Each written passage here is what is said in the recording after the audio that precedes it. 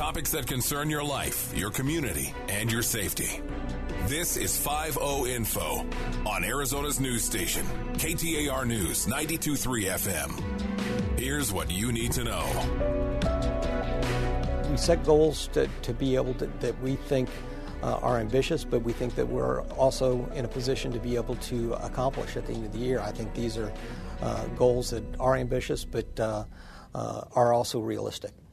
Welcome into the Phoenix 5-0 show, brought to you by the Public Affairs Bureau here at the Phoenix Police Department. We're coming to you from 620 West Washington in downtown Phoenix. I'm your host, Ryan Cody, here in PAB, alongside, as always, Lieutenant Vince Lewis. Thanks for being here. You bet. Hey, guys. We have quite the show today, and there's a lot of relevance and importance this week in particular because Interim Chief Michael Sullivan unveiled his four-pronged crime reduction plan, how he plans to reduce violent crime by 5% in the city over the next year, and then 8% reduction in property crime. So obviously those are some lofty goals for the increased crime that we've seen over the last several years. But Lieutenant, when you had a chance to read through some of this stuff, was there anything that really jumped off the page to you initially? Well, I think overall, when you approach crime reduction from a planned, well thought out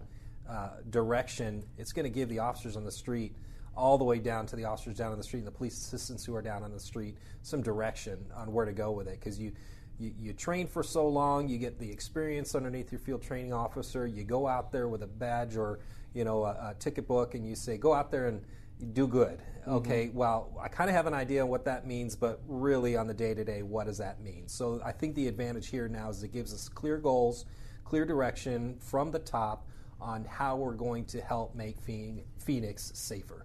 And that was interesting.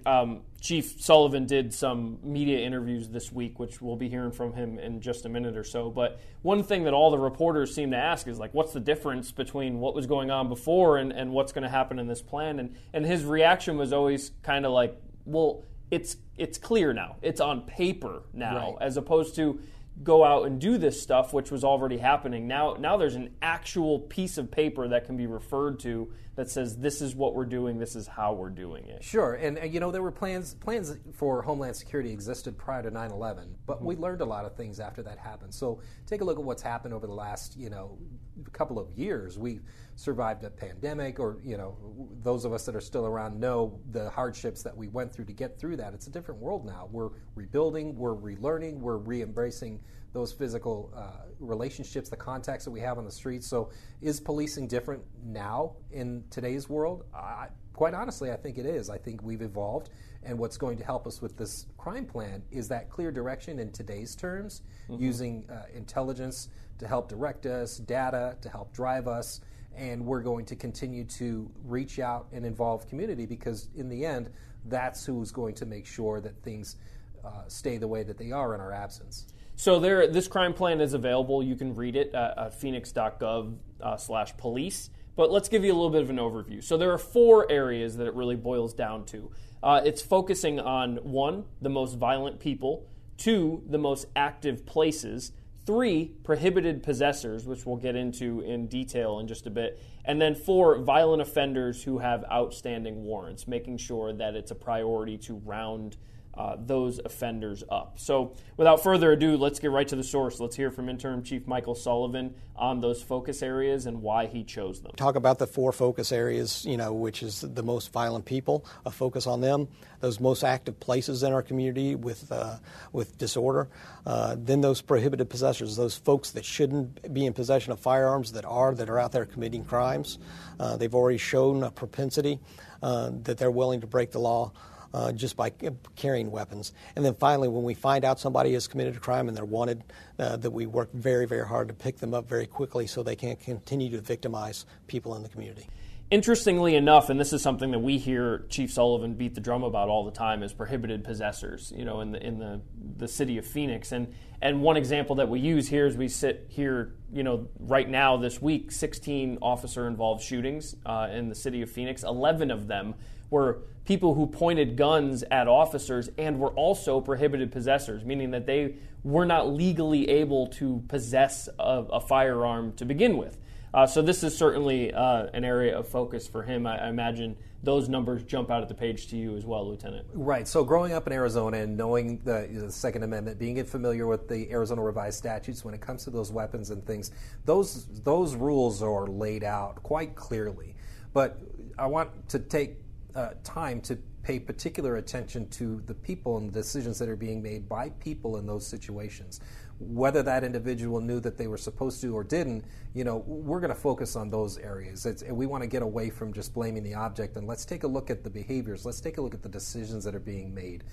When somebody's told you are not in a position to where you can own or possess a firearm, that's huge. I mean, we're talking about something that has a lasting impact on not only the community, that individual, but those people that they interact with. So focusing on this particular area is definitely a priority. Focusing on prohibited possessors and making sure that we hold them accountable to the full extent of the law. That's incumbent on the police department to put together very, very good cases and present them to the county attorney or the U.S. attorney. And I've been meeting with both of them and have commitments that we are going to work very, very hard to make sure that we hold folks accountable. Because what we see, whether it's an officer-involved shooting, a suspect in those incidences, or a violent crime, a non-fatal shooting, a homicide, what we see way, way too often is there were opportunities because there's misconduct and weapons charges in their past. And we have to take those crimes seriously because it's a great predictor of future violent crime. The county attorney's office and the county attorney herself, we meet on a regular basis, and we're both focused on reducing crime here. We both also have frustrations sometimes with part of the judicial process that's out of our control. We'll continue to meet. I meet with her. I also meet with the U.S. attorney on a regular basis. I think you'll hear more conversations here in the coming weeks about what those conversations entail and our plans to work together going forward. Another part of this plan, Lieutenant, is the idea of determining some of the most active areas. Now, these, you could say hot spots, you could say parts of the city where there is more crime than others, and this is why it's important for Chief Sullivan to put this in the plan. It's areas where we see high levels of violence, but high levels of disorder as well, and complaints from the community. So some of these places have had challenges for years and years. Some of them, it's something that we use data to be able to drive what those areas are. And, it's the crime data that we have to be able to drive where we see those most active areas. What I'm looking for is not for a plan where we surge a number of police in and then we leave and nothing changes. What we're looking for is root cause change. And that will be done in collaboration with the community. And while I have this overarching plan, we're asking precinct commanders to put together action plans with their community to be able to really solve problems. So the message that I'm hearing from the chief is that we're not talking about bad neighborhoods or neighborhoods that are labeled as being bad. We're talking about active areas. Data will tell us where the calls are coming from and what the concerns are. That's where your relationship with your community action officer is so important. But in addition to that, the next section will be focusing on violent offenders with outstanding warrants, and it's already working. Year to date, what I would tell you is we're down in homicides. So we are continuing to work very hard to make sure that we hold folks accountable wherever we can. We have the most incredible detectives in America that work very, very hard to clear crime, especially violent crimes. And those numbers are great, Lieutenant, but we're looking at a situation here where we're down about 500 officers. It's no secret. So to have such lofty goals while also doing it with far less people on the street than we should have, this is probably going to tax some of our folks. I mean, is that something you would agree with? Oh, well, yeah, on its face when you say, okay, everybody's relying on each other to do more with less, but are we really? I mean, and that's where the data is going to help us. So when you take a look at the information that we have in front of us and you let the intelligence lead you to the areas where you need to put your laser focus. I think that makes it even more important that we're focused and that we actually have a plan. So we can be as efficient as we can with the limited resources we do. That being said, our department, we have over 100 recruits that are in our academy right now. That's much different than the place that we were last year where we had recruit classes that were just a tenth of that size. So that's a good thing.